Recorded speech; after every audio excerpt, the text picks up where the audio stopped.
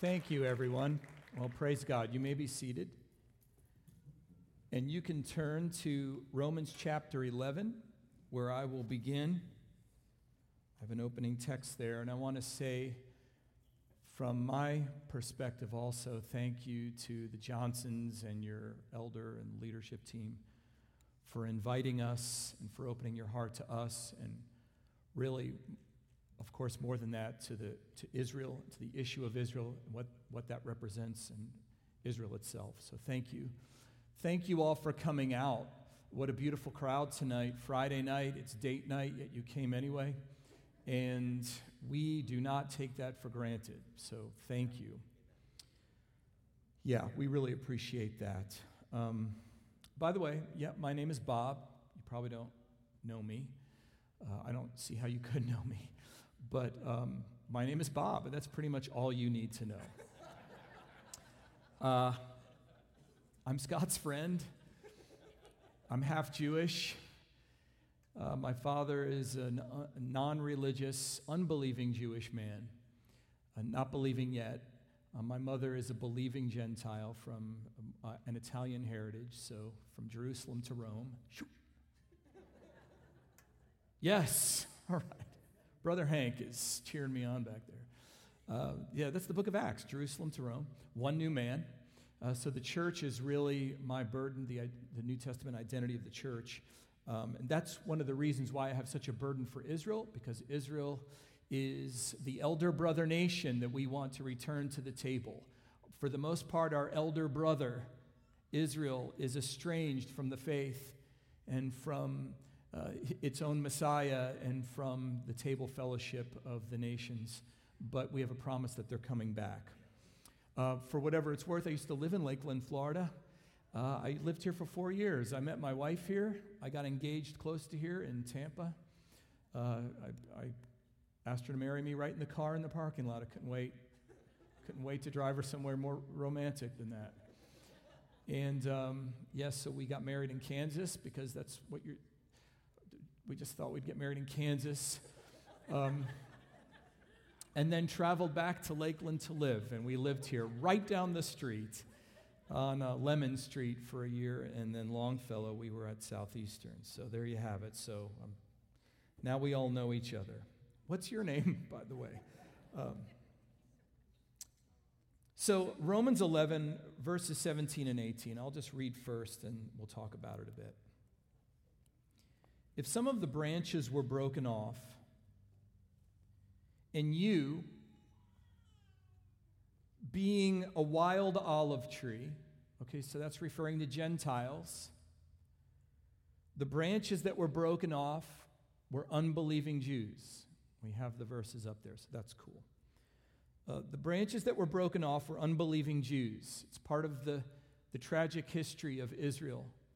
With God's favor and God's choice, there still was a history mostly of unbelief, but there was always a remnant. So one day the entire nation will come in.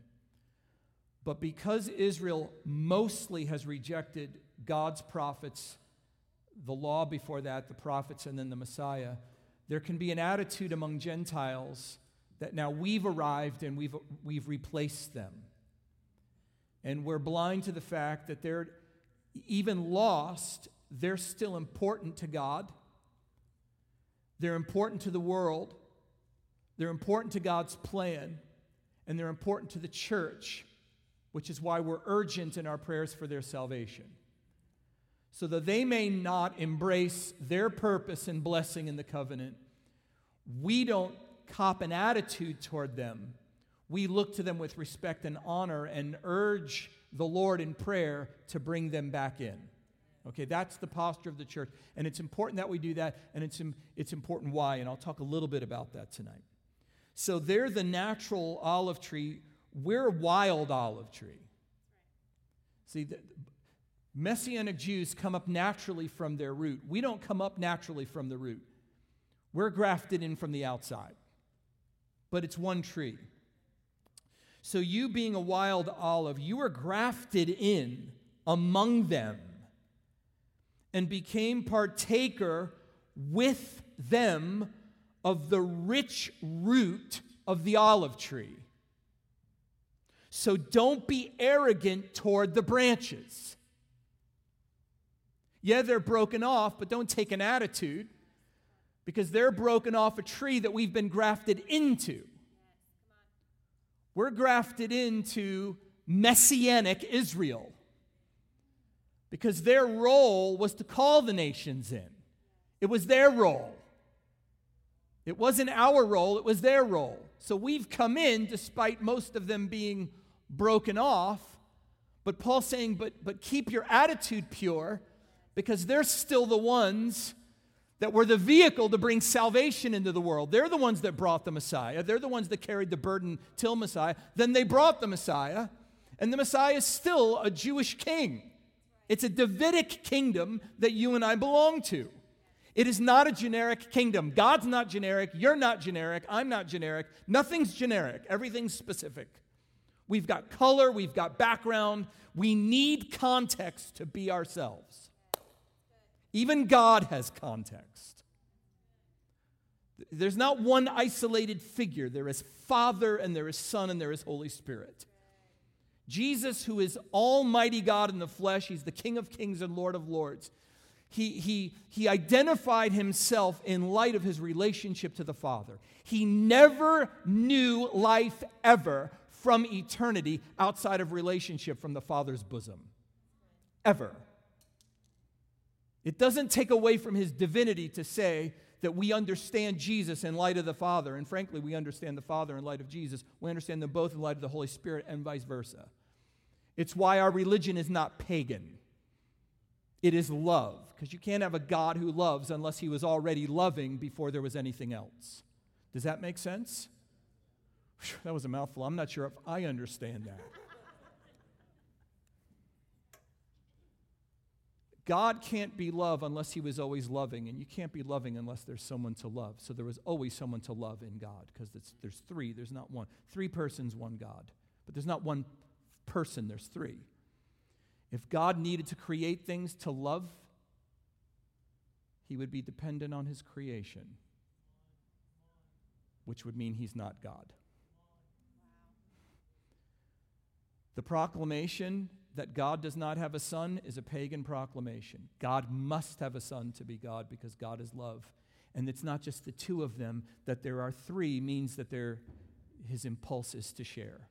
We need context. If God wanted to reach the nations, he needed one nation. And the nation he chose bore the burden of the day. And it wasn't easy. We don't know if the Italians would have done better or one of the African nations would have done better. We don't know that. It was a burden to bear. So we understand that. And because of God's commitment through covenant, we must have them back in order for us to be complete. So it's good and wholesome spiritually to look to our Jewish roots, which is what this passage is about and what this message is about. The gospel of Jesus Christ calls us, a mostly Gentile church, to look to our Jewish root and to understand ourselves in light of that root, and in fact, to tap into it on purpose in order to receive the rich life from its sap. Well, that's in our text here that I haven't read yet. So we're grafted in. I've read that, right? We're grafted in among them. We became a partaker with them of the rich root of the olive tree. So don't be arrogant toward the branches. But if you are arrogant, remember, it's not you who supports the root. Now, this is extraordinary, because the root is our spiritual heritage in the Hebrew people. And I believe it also refers to the patriarchs, Abraham, Isaac, and Jacob. That's our root. Long ago, and sometimes in our minds, we think the church has replaced Israel. But the fact of the matter is, this happened millennia ago. Abraham, Isaac, and Jacob were millennia ago. And what God was doing in them began millennia ago, yet we're still connected to them. We've been brought into their faith. They have not been brought into ours. We should be thankful that they were the vehicle on behalf of the world. And not only should we be grateful, but we should look to the sap of that root, because they were the ones chosen to bless us.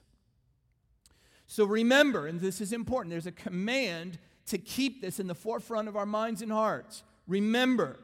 Do you understand what I'm saying?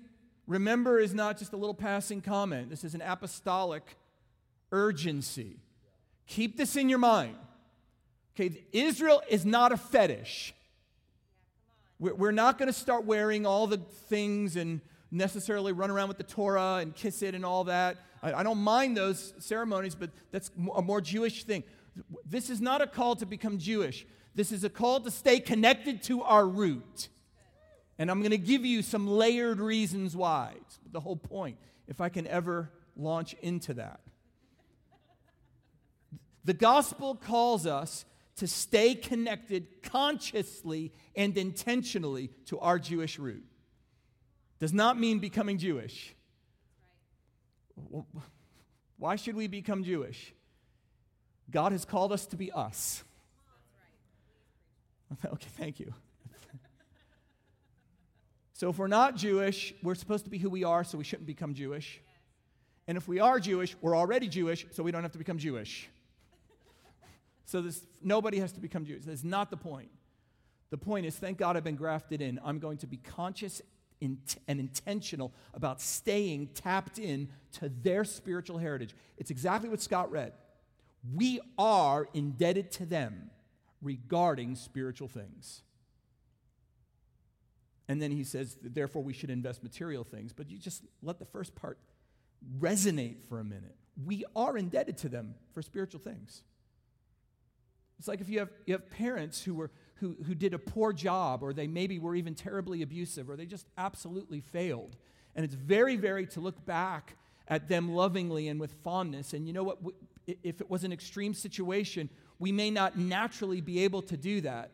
But if there are parents, even in their failures, especially if we've come to know the Lord and He's become our Father, and now we're no longer orphans, but we're children and we belong and we're targets of His love and we experience the life of His love, I would still say, even to parents who did a terrible job, thank God for my parents. They're the ones that brought me into the world. God used them for that. And now I pray that they'd get saved and experience the fullness of God.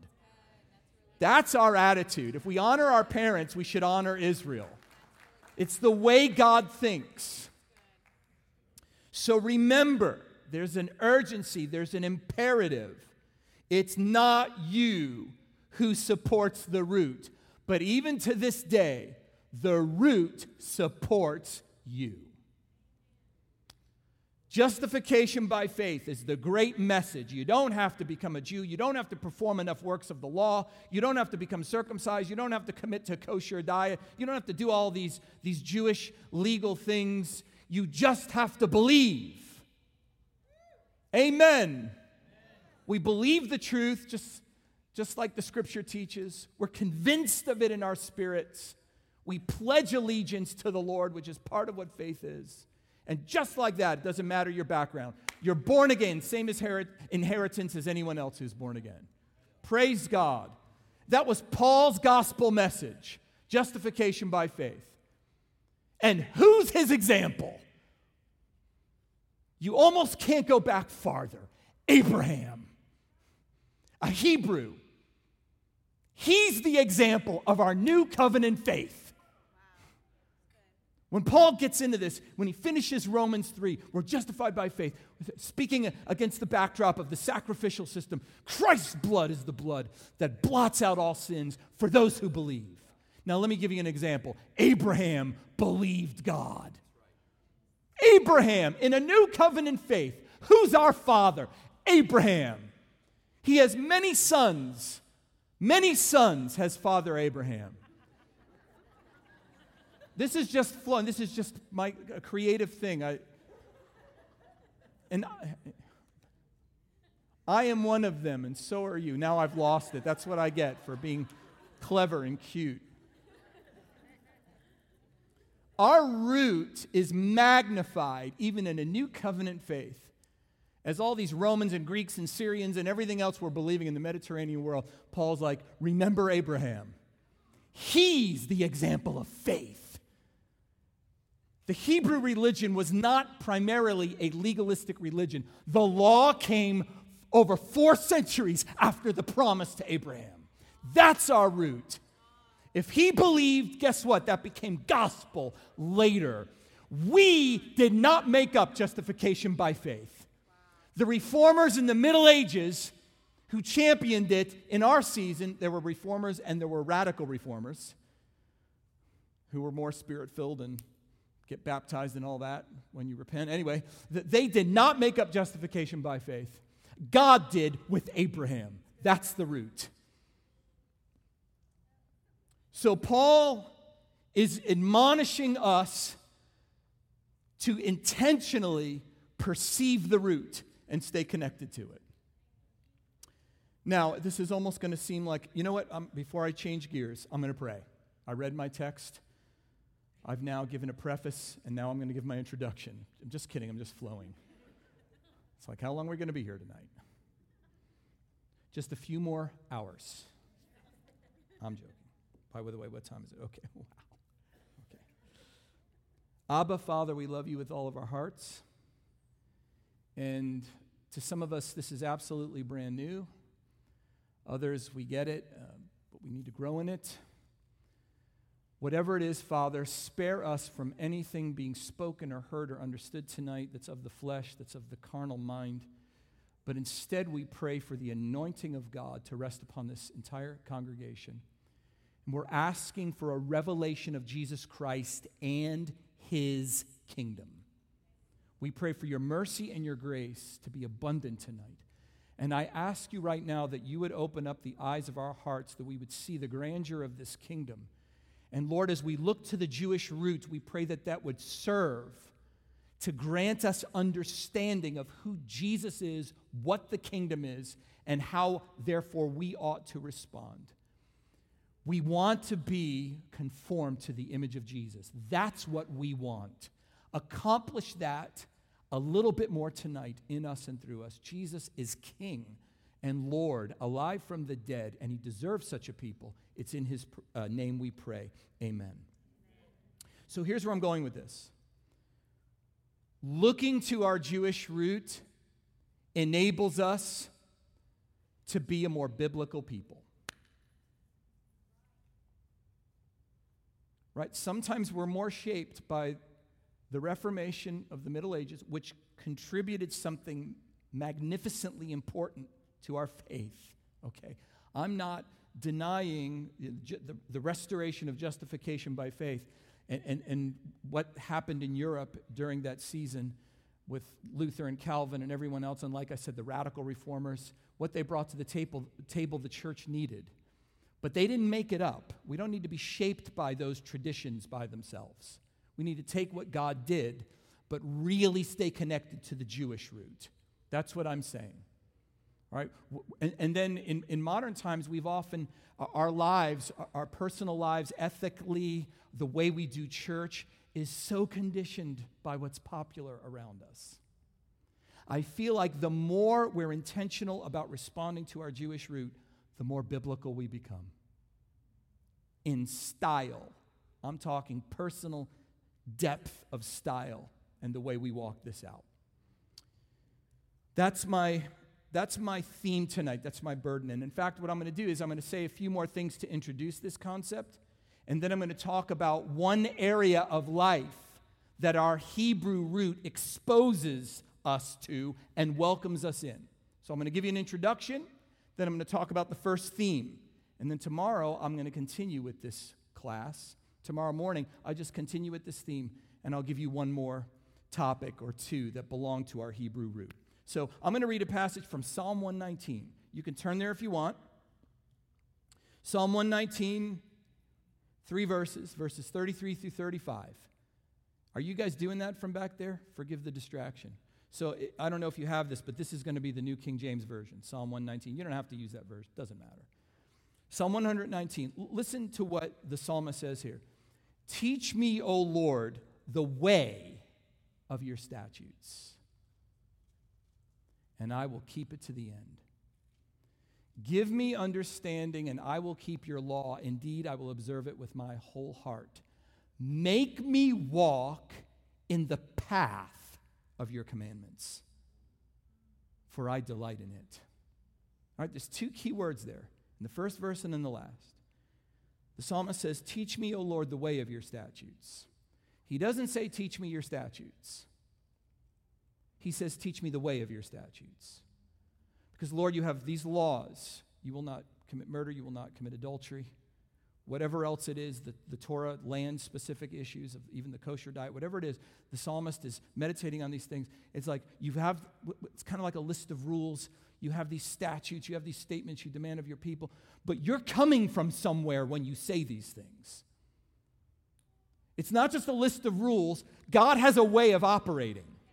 And these rules reflect his way. So the psalmist didn't just want to obey a bunch of rules. He wanted to get past the rules, come on now, to the root. There's something behind these statutes that they're coming from. I want that. That's why all of Psalm 119 is this gigantic prayer interacting with God and the Word.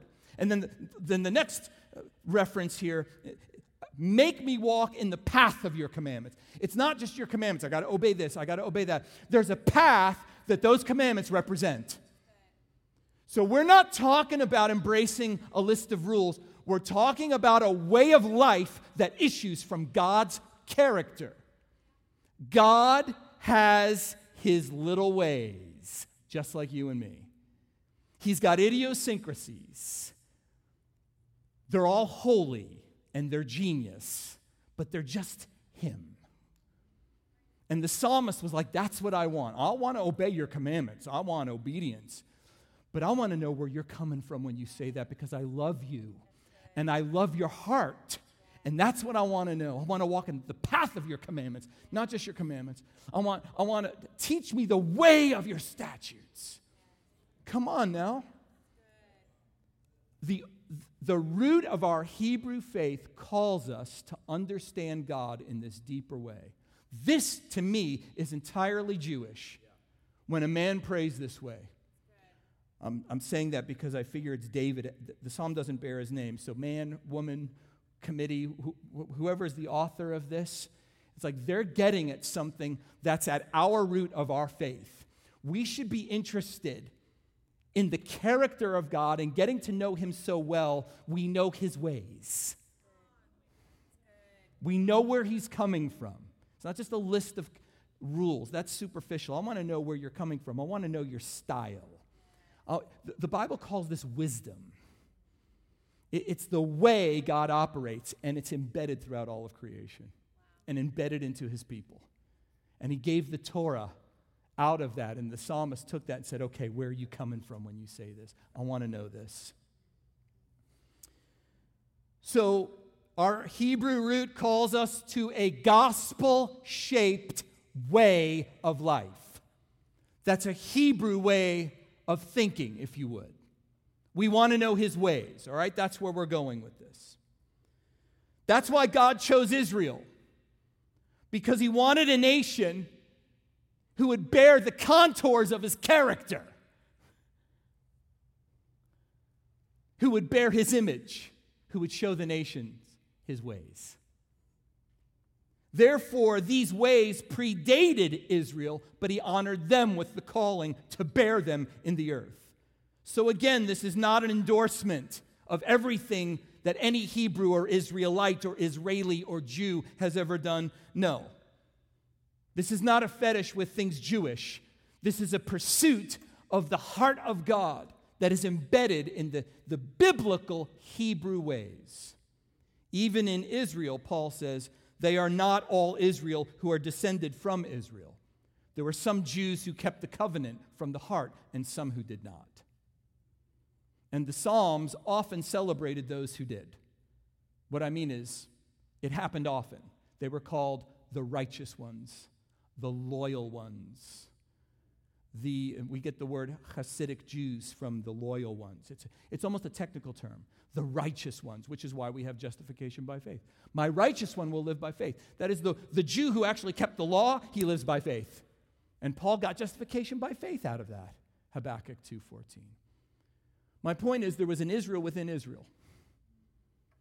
Scott, that's where your passage comes from, Psalm 15. What is it again? Is it who will ascend the hill of the Lord? Is that passage? And then it says, he who has clean hands, a pure heart, swears to his own hurt. What does that description come from? David is saying that's what a covenant keeper looks like. He's not just born a Jew. He loves the Lord and he walks in his ways. It's the mark of the covenant keepers. What a grand theme, covenant. How often do we speak of covenant? It's part of our Hebrew root heritage. Even the Jews of Jesus' day were so Jewish in their thinking and orientation, but when it came down to it, they rejected their Messiah, which isn't a very Jewish thing to do. So just because you're Jewish doesn't mean you fulfill God's form of Jewishness. Does that make sense? I mean, the Jews of Jesus' day, I'm talking about the ones that especially rejected him, they were very distinct, and they wouldn't go into the praetorium, and they kept all the laws, and they were very, very careful about that, and Phariseeism took it to every kind of traditional extreme. But when it came right down to it, what did they say to get Jesus crucified? We have no king but Caesar? Really? You're a Jewish nation, and you just confessed Caesar is your king? Your true colors have come out. Jewishness is not just something that's outward, it's inward. If you're rejecting your Messiah and claiming Caesar as your king, that's a pretty Gentile thing to do. So they're not all Israel who are from Israel. There's the covenant keeping is the really divinely Jewish thing to do, and God has called us to be mindful of these kinds of themes. Do you see what I'm saying now? At our Jewish root. That's the root that supports us. Not traditional Judaism, not just having a fetish with these things. It's the biblical identity of God embedded in our history. Okay, let me say one more thing about this. I'm just giving you a few of my notes. Our call to understand our Hebrew root is not a call to become Jewish, and it's not a call to copy everything Hebrew or what Hebrew people did. It is rather a call to be ourselves while honoring our Jewish root and identifying the sap of that root which carries the plant's nutrients into our branches. That's what I want, life. Holy Ghost life. Well, that comes from Jesus. We're the branches, he's the vine. And guess what? He's born as a descendant of David in the lineage of biblical Jewish Hebrew faith. So I want to stay connected to that root. I don't want to have Gentile arrogance and push all that aside because it makes me unbiblical. In other words, there's a quality of life I'm missing if I don't tap the Jewish root. That was kind of an important thing to say. So I'll repeat it. Right? If we avoid tapping into our Jewish root, the spiritual heritage that's there, we lose part of the quality of our spiritual life, biblical life, and may I say, kingdom life. We are not called to a popular American evangelical life as a way of life. There may be good overlap, but that's not our ultimate calling. Jesus said, seek first his kingdom, and he taught the Sermon on the Mount. That's a way of life we're called to. Did you know the church is a way of life? We go to church. In Acts, the church was a way of life. We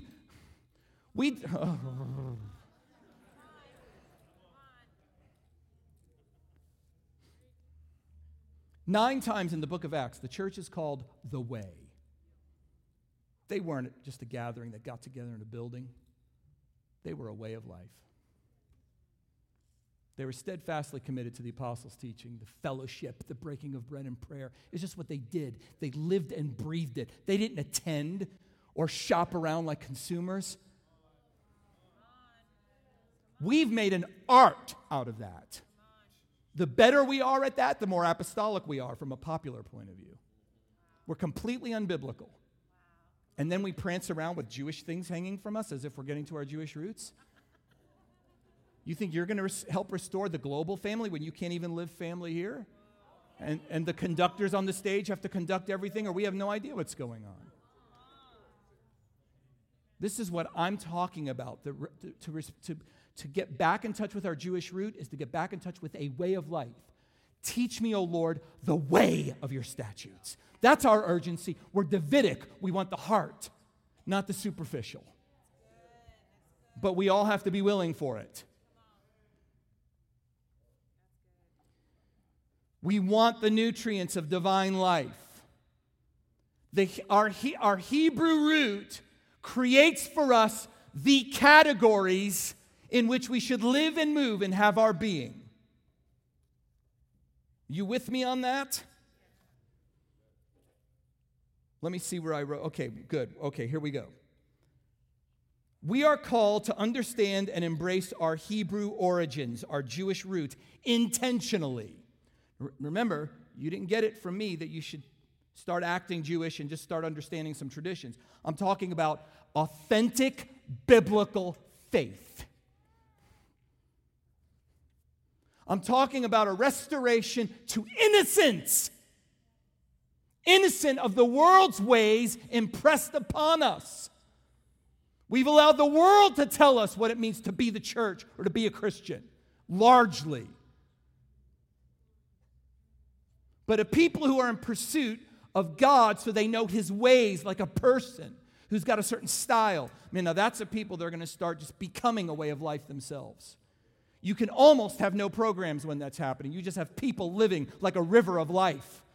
And it's just the speech and the families and the spirit and the life and the breaking bread.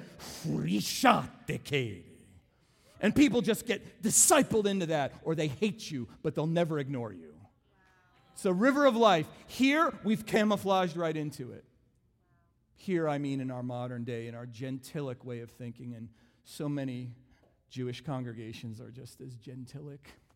It's not a matter of being Jewish, it's a matter of tapping into the root, to the way. The way. Oh my goodness.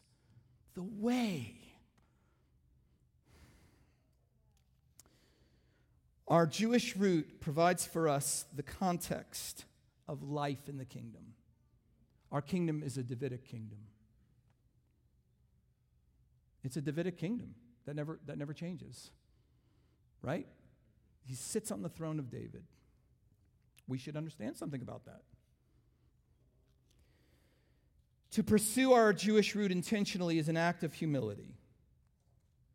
Because it means God is the one designing things. We let Him be the North Star rather than we create our own little thing and invite Him in. Come on in, Lord. Thank you. I think it's an act of love to honor someone else's choices, no matter how they may appear to us or strike us. It's called love to honor that person's burdens and style rather than our own first. My precious daughter, one of my precious daughters, I have 4 daughters, 1 son, who have all come from one wife. One of them asked me to spend a moment together. We had lunch together so that she could, through tears, tell me about a very, very brief but vivid dream she had. And when she asked the Lord what it meant, He told her, and it became a very heavy burden. She said, I was just going about my daily business, and I was suddenly whisked away to my own wedding. I had no idea who I was marrying.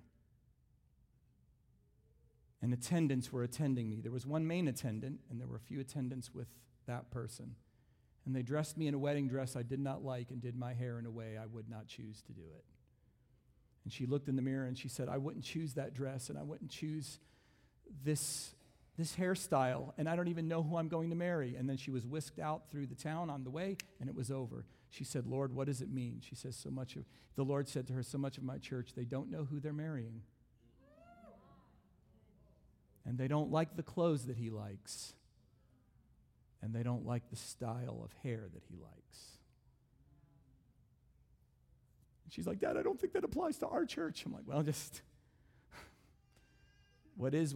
I mean, I'm sure there's dimensions of that, but it was a larger burden than that. It's like our King, the one to whom we are betrothed, has His ways. He likes a spot-free, wrinkle-free dress. He likes hair of glory and submission. and he's a certain kind of king. We should know who he is so that when he cries out with the trumpet, we recognize his voice, right?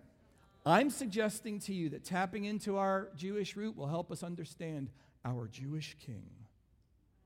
And it's not a matter of Pharisaical or rabbinic tradition. It's a matter of biblical faith, the ways of Yahweh. That almost rhymes, the ways of Yahweh. I used to show these videos to our youth group many years ago, and in one of the little videos, the skit that was being presented, an angel appeared to these two cool dudes. I don't know what they are. I don't know what they're called. They're like valley guys or something. And the angel told them something, and they're like, no way, no way. And the angel finally said, Yahweh. All right.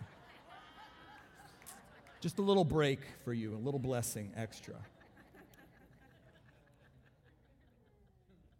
Israel was chosen. They didn't always succeed in doing it, but they were chosen to show the world God's ways. Therefore, a quick list here, and we'll move on. The intentional pursuit of our Jewish root shapes our spiritual psyche to think biblically. And it will take some undoing and doing. I'll say that again. The intentional pursuit of our Jewish root shapes our spiritual psyche to think biblically.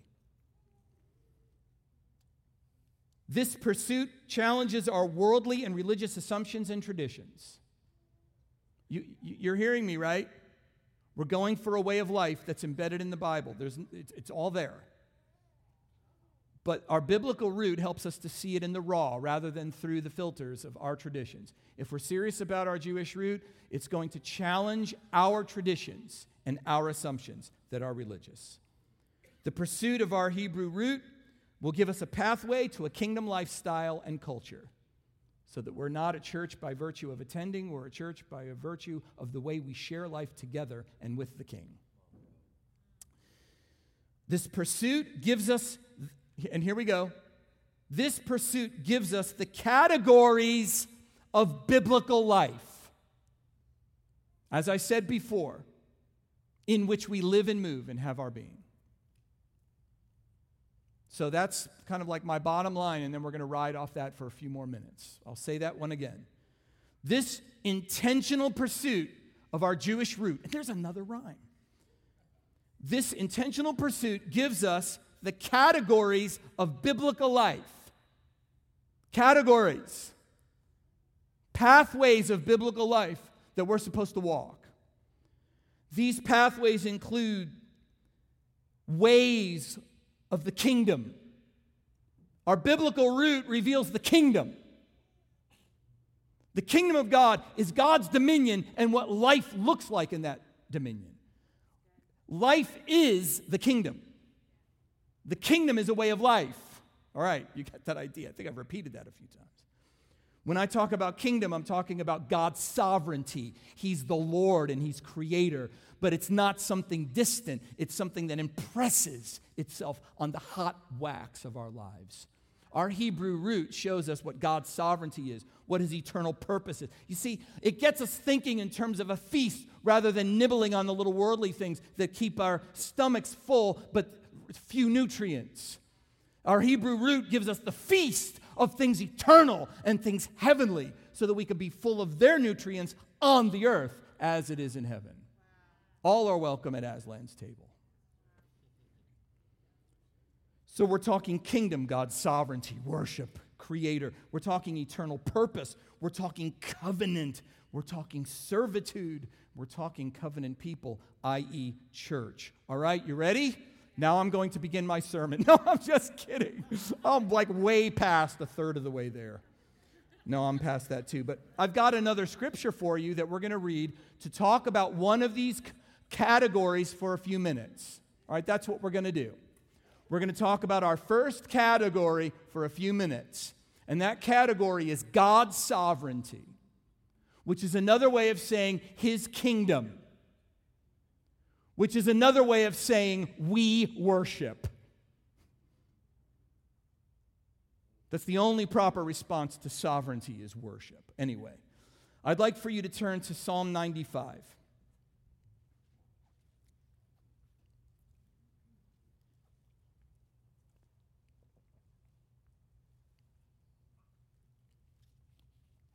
This psalm begins exactly the way Corey began things tonight. Okay, verse 1. And here we go, Psalm 95. Oh, come, let's sing for joy to the Lord. How many of you know that the Old Testament was written in Hebrew, except for a few parts in Aramaic? Jewish root, just saying. The New Testament written in Greek is still the ways of the Hebrew faith written in Greek, which is not saying it changed to something Gentile. It's saying that the Hebrew ways are being incarnated in a Gentile world. Anyway, we get Psalms from the Hebrew Bible. Come on, let's sing for joy to the Lord. Let's shout joyfully to the rock of our salvation. Let's come before his presence with thanksgiving. Let's shout joyfully to him with psalms. Why? Because the Lord is a great God and a great King above all gods, in whose hand are the depths of the earth. The peaks of the mountains are also his. The sea is his, because he was the one who made it, and his hands formed the dry land. Now, I want to say a few things about that half of the psalm, then we'll read the second half. This first half of Psalm 95 that exposes to us the sovereignty of God, all right? It calls us to worship as adoration of Yahweh. It's a call to adore him, to shout his worth out of a heart full of his worth, but for certain reasons. First of all, because of his presence. Now, this is extraordinary because we're ultimately talking about his sovereignty, which is his transcendence. But the first thing this celebrates is he is with us. He's the rock. And we celebrate literally in Hebrew his face, his presence. So he's adored because he's the present God. His transcendence does not hold him aloof. Somehow his lordship and freedom from all things gives him the freedom to be right here present, the most intimate, friendly, patient, loving being in the entire universe. He is the present God. And you can't get a greater statement than that, than the incarnation itself, himself. The Word became flesh and dwelt among us. So this psalm is a call to say, the sovereign God is with us. He is mighty to save. That's another reference. But we also adore Yahweh for this sovereignty. He's called the King. He's over all other gods. He's the Lord. We're not the Lord. He's the Lord. He's King. I know this is a millennial generation, which has come after the postmodern generation. They come after the modern generation, which all says it's all about me. Modernism shifted the center of the universe from God to humanity. Postmodernism took it into not just humanity and generically, but me. My phone, iPhone. What's my email address? at me.com. But the Hebrew universe is a throne-centered universe. It's a Yahweh-centered universe. Our friend Howie Morgan says that when the Lord appeared to Moses in a burning bush and he said, I am, that implies you're not.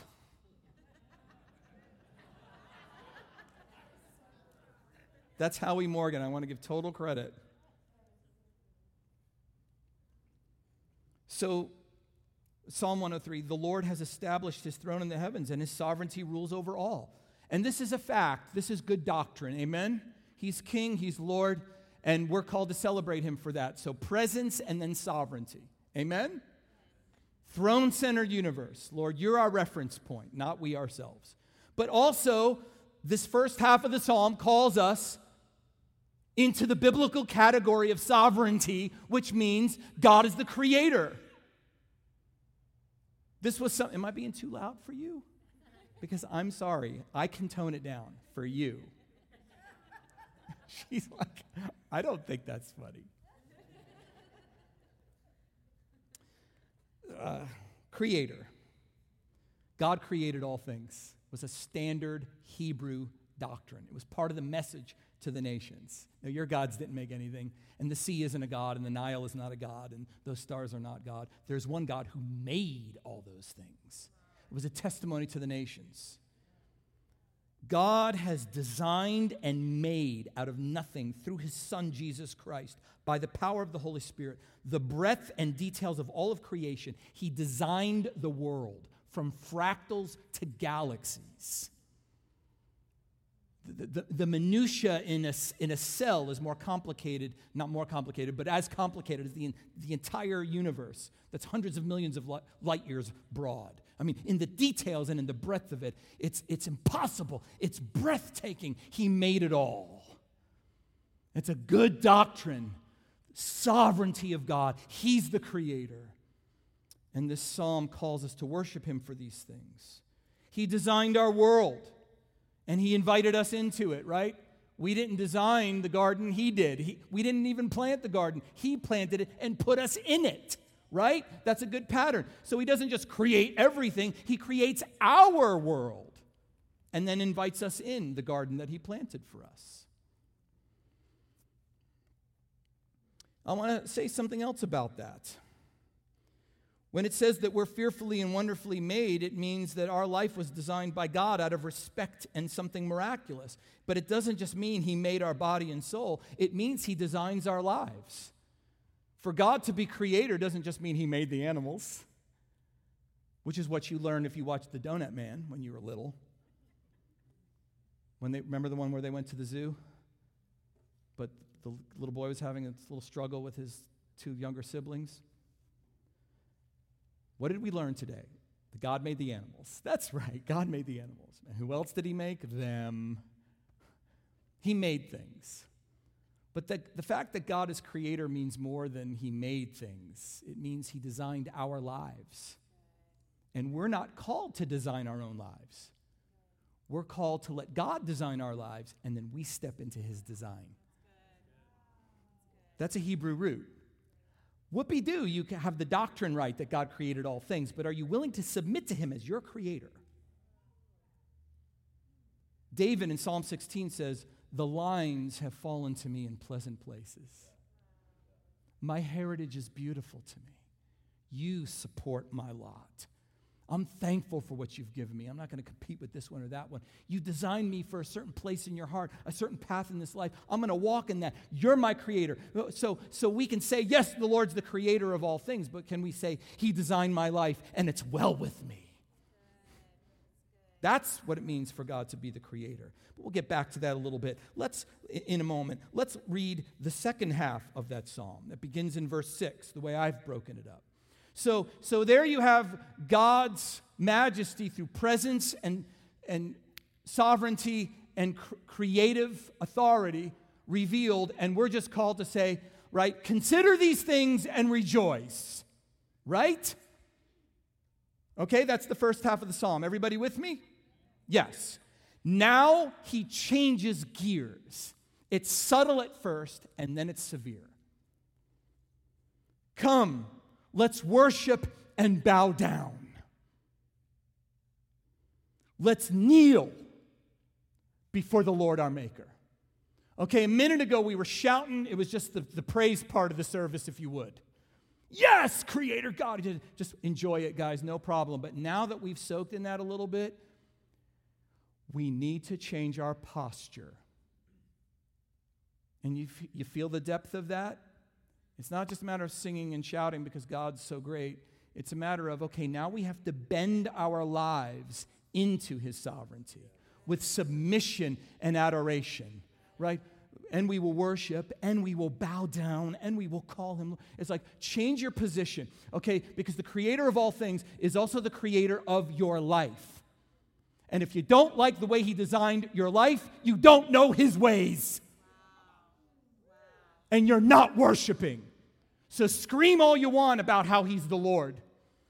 But if you don't like the way he designed your life and you're pushing it out because you want to do your own thing and then invite him in, you're not bowing, you're not kneeling, is what the psalm is saying. Change your posture.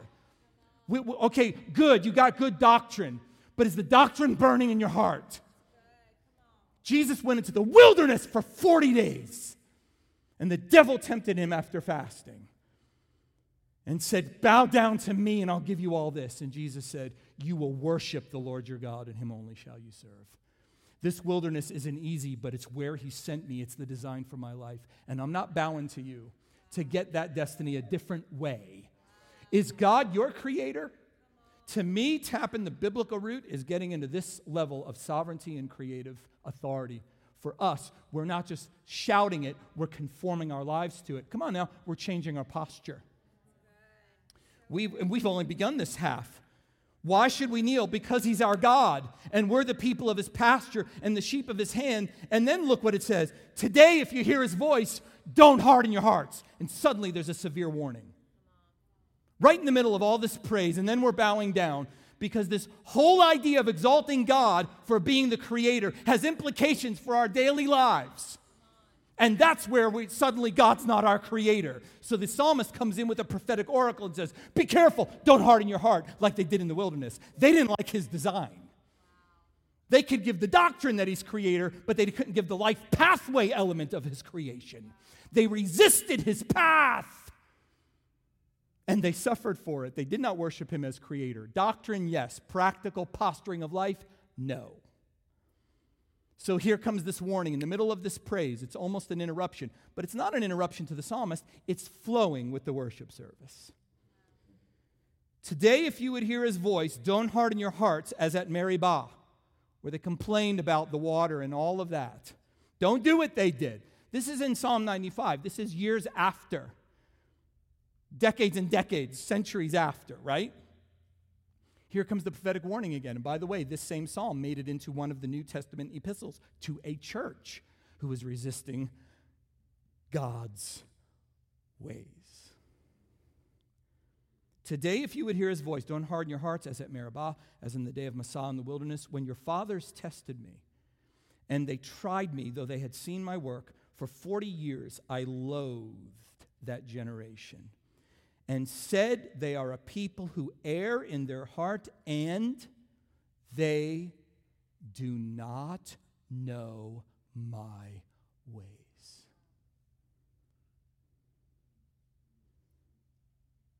Yes, you're creator. Well, I designed this for your life. That doesn't make any sense to me. I'm not going to do that. Well, then you don't know my ways. You're not really worshiping me as creator. It's what we tend to do. God is our creator, means he designs our lives and invites us into it. It's called hospitality. Here's your life. I invite you in. Here's your garden. I don't like that, Lord. I want something else. No, this is my way. No. Shh, shh, shh, shh, shh, shh, shh, shh. Shut up, Lord. Shut up, Lord. Shut up, Lord. Shut up. Shut up. Here's what I want. Here's what I want. Here's my career. Here's my spouse. Here's what I want. Now I'm so happy. Thank you, Lord. Come on in, Lord. That I'm not creator of that, he would say. And you know what? He's so gracious, he will visit those things we build. He'll visit. He's a good, gracious God. But we don't benefit from actually knowing him. Not on that level, as creator, the one who makes a path in the seas, but his footprints are indiscernible. Do we worship him as creator? To me, that's a Hebrew root. I don't care what's hanging from my belts. I care if I'm the kind of worshiper that says, Lord, your ways are higher than my ways. I choose yours. I allow you to design my life, because that's not easy to say all the time. And I'm not up for it. I plead for mercy and grace. So therefore, he swears in his anger, they will not enter my rest. In the second half of the text, worship is not just a call to adore Yahweh for these different things, but worship is a posture of life that submits to Yahweh's designs for you and for me. He says to his people, you did not know my ways. Now there was a verse, I told you that this was quoted in Hebrews chapter 3 and then alluded to also in chapter 4. So we might look at some of that in the last little portion of the message here. So you can turn to Hebrews 3. Actually, we'll probably start in Hebrews 4 when we get to it. So you could go to Hebrews 4, but you'll be so close to 3 that it won't be too inconvenient to go back there. They don't know my ways. So why is that such an important issue in Psalm 95? Because Psalm 95 refers to Meribah and Massah, the place of testing and complaining. Where? In the wilderness. Why do you complain in a wilderness? Because it's a hard place to be. It's dry. And God's not feeding us the abundance that we want. We're on a partial fast. It's manna and water out of a rock. So that by itself is hard enough to go through a wilderness, right? Yes, right. Yes, I knew you were going to respond. If I would just be patient. The wilderness seems like everything is backwards.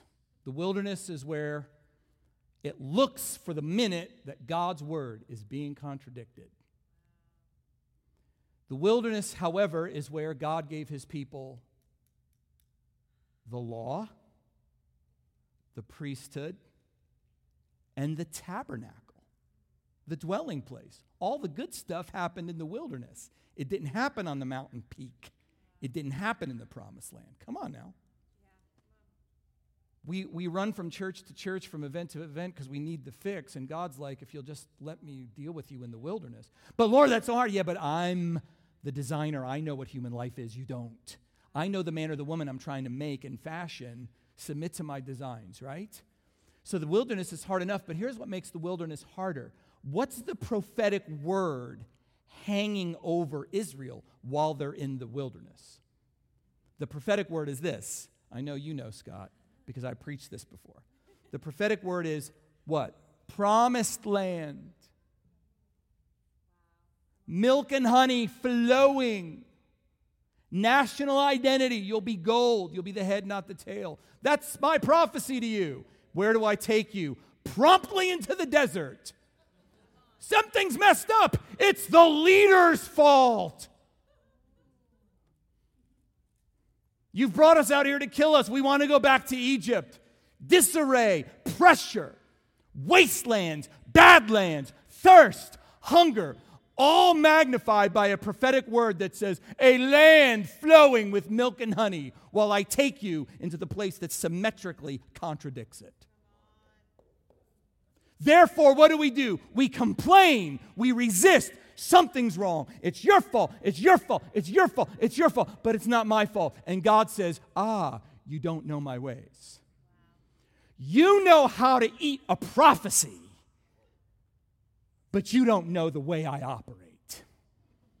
I'm not going to embed all the information in the prophecy, man. I want you to know me, and I've got my way of operating. I got my little ways. If you knew me, you know that's the way I operate. I'll announce a good, solid prophetic word, and then I'll take you somewhere else. And if you knew me, you wouldn't have had a problem with that. You'd be holding on to that prophetic word. You'd be saying in the wilderness, Lord, this is really hard. I pray for grace.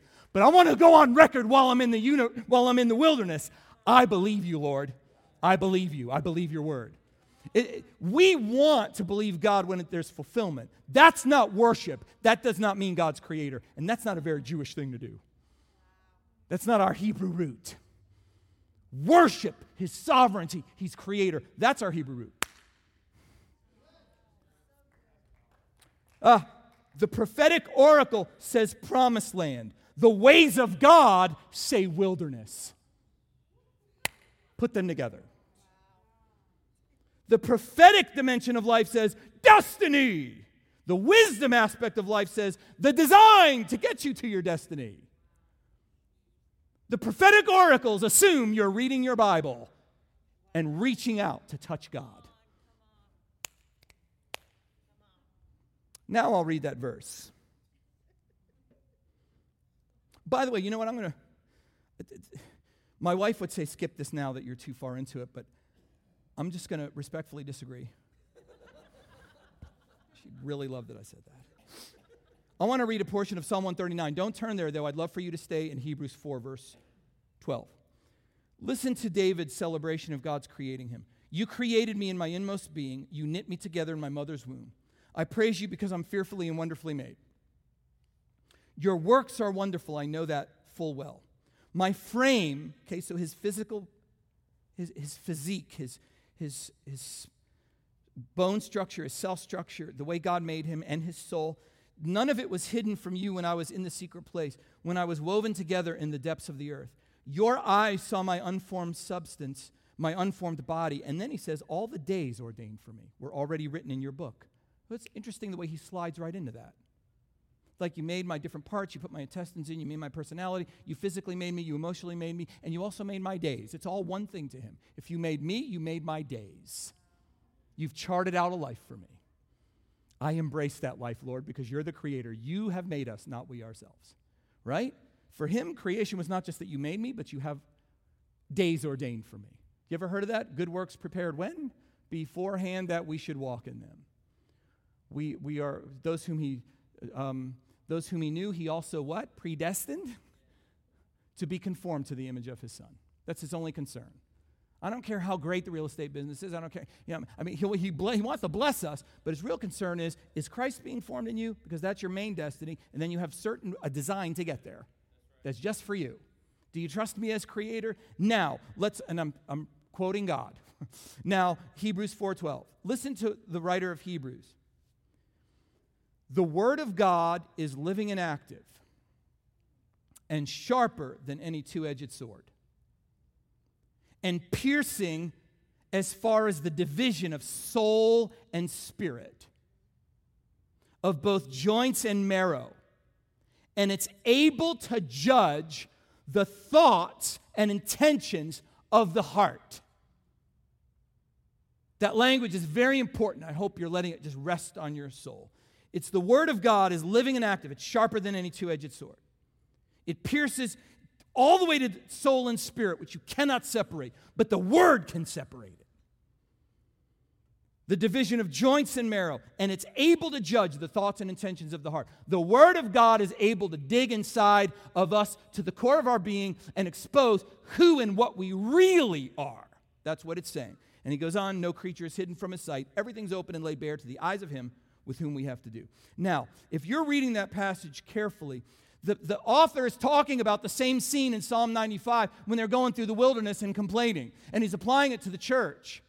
And he's saying they couldn't enter rest. If you, even believers, don't submit to God and enter his rest, then you could fall like they fell in the wilderness. And then suddenly he says, the word of God's sharp like a sword, just out of the blue. It's like wilderness, disobedience, rest, all that. And then suddenly it says, the word of God is living and active. It's a sharp sword. For all those of you in that. It's like, Lord, that's great. I love that. I love Star Wars, you might say. But how does that apply to this whole wilderness analogy? Well, you go back in chapter 4. Remember, in verse 1 of chapter 4. In chapter 3, he quoted our psalm. Our psalm he quoted in 3:7 through 11. If you hear his voice, don't harden your hearts. He's preaching from the same text. Then he says in 3:12, take care that none of you falls away the way they did. Encourage one another. Then in verse 1 of chapter 4, here's my closing point for you all, just so you know. So hang in there just a few more moments. Here and there I see a little fidgeting, and I understand. I'm up here yelling for like an hour almost. But everybody peacefully stay with me. Verse 1, therefore let's fear if while a promise remains of entering his rest, any one of you may seem to have come short of it. For indeed, we have had good news preached to us, just as they also. Who's they, guys? Who's they? Israel in the wilderness. What was their good news? Promised land. We've had the same good news preached to us. Our promised land is spiritual and physical ultimately, but spiritual, it's entering his rest and all that. So there's a parallel there. But then look at what he says in the second half of verse 2. But the word they heard didn't profit them. Oh, there's the word.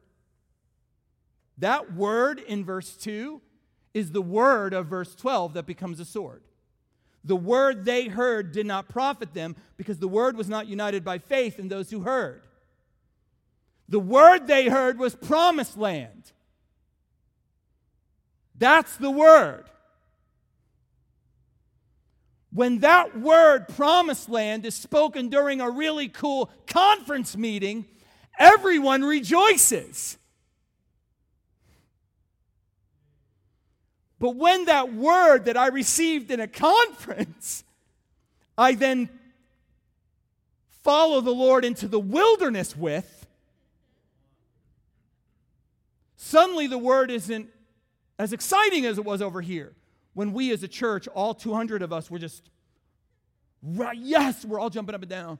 Everyone's rejoicing when the word is given during a worship service. But now God takes us into the land of contradict that word for a minute. And the problem is we're in the contradiction land, but the word remained the same. That's when the word becomes a sword and cuts us open and says, now how many of you are rejoicing? Because over here, when you had all 200 people rejoicing, you had all kinds of people rejoicing in spirit and a bunch of them rejoicing in the soul only. We can't tell the difference over here. So we're going to come over here with the same word when that word suddenly splits everyone. And then you go, oh, wait a minute, we're not supposed to be here. Oh, what happened to the joy over here? Well, that's when we were over there. Now we're over here. Yeah, now it's a sword. So now we can tell who's spirit and who's soul.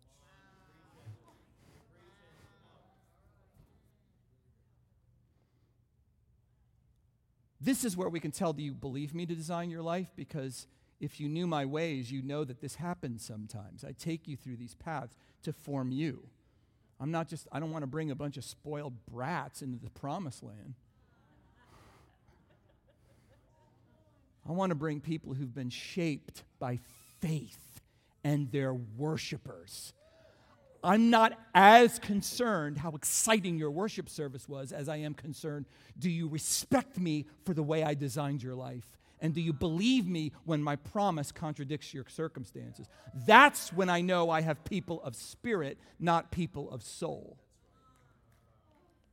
That is what I think of when I start to tap my Hebrew root. I think, now that's the Hebrew faith to which we've been called. Let's stand together.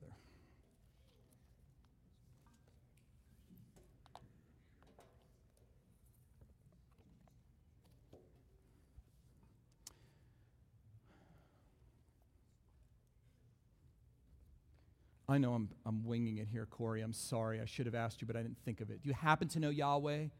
If you don't, I never get it, so don't worry.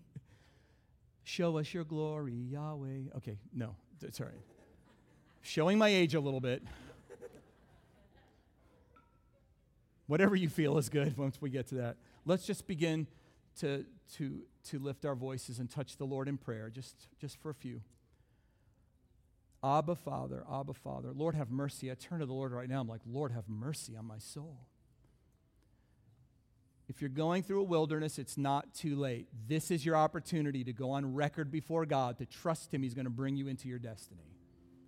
He is the creator. He knows how to design your life. Some of you may feel like, and it's usually the case, you feel like, oh, I complained my way out of it. Now everything's ruined. It's not. You just get right back on track. If you're in the wilderness, build a tabernacle and call on the name of the Lord. And trust Him as the designer of your life. We want to be people of courage. We want to be people of faith. We want to be the kind of people that's like, yeah, I believed God in the wilderness. That's when I believed, and He'll bring me into the promised land.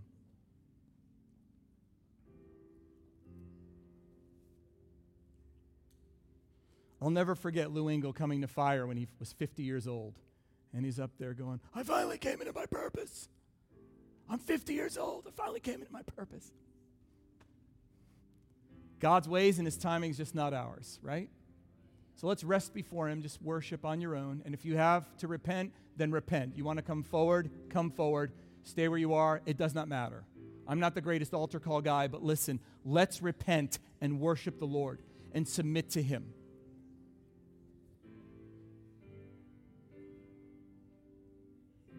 Lord, we want authentic faith. We want to know your ways.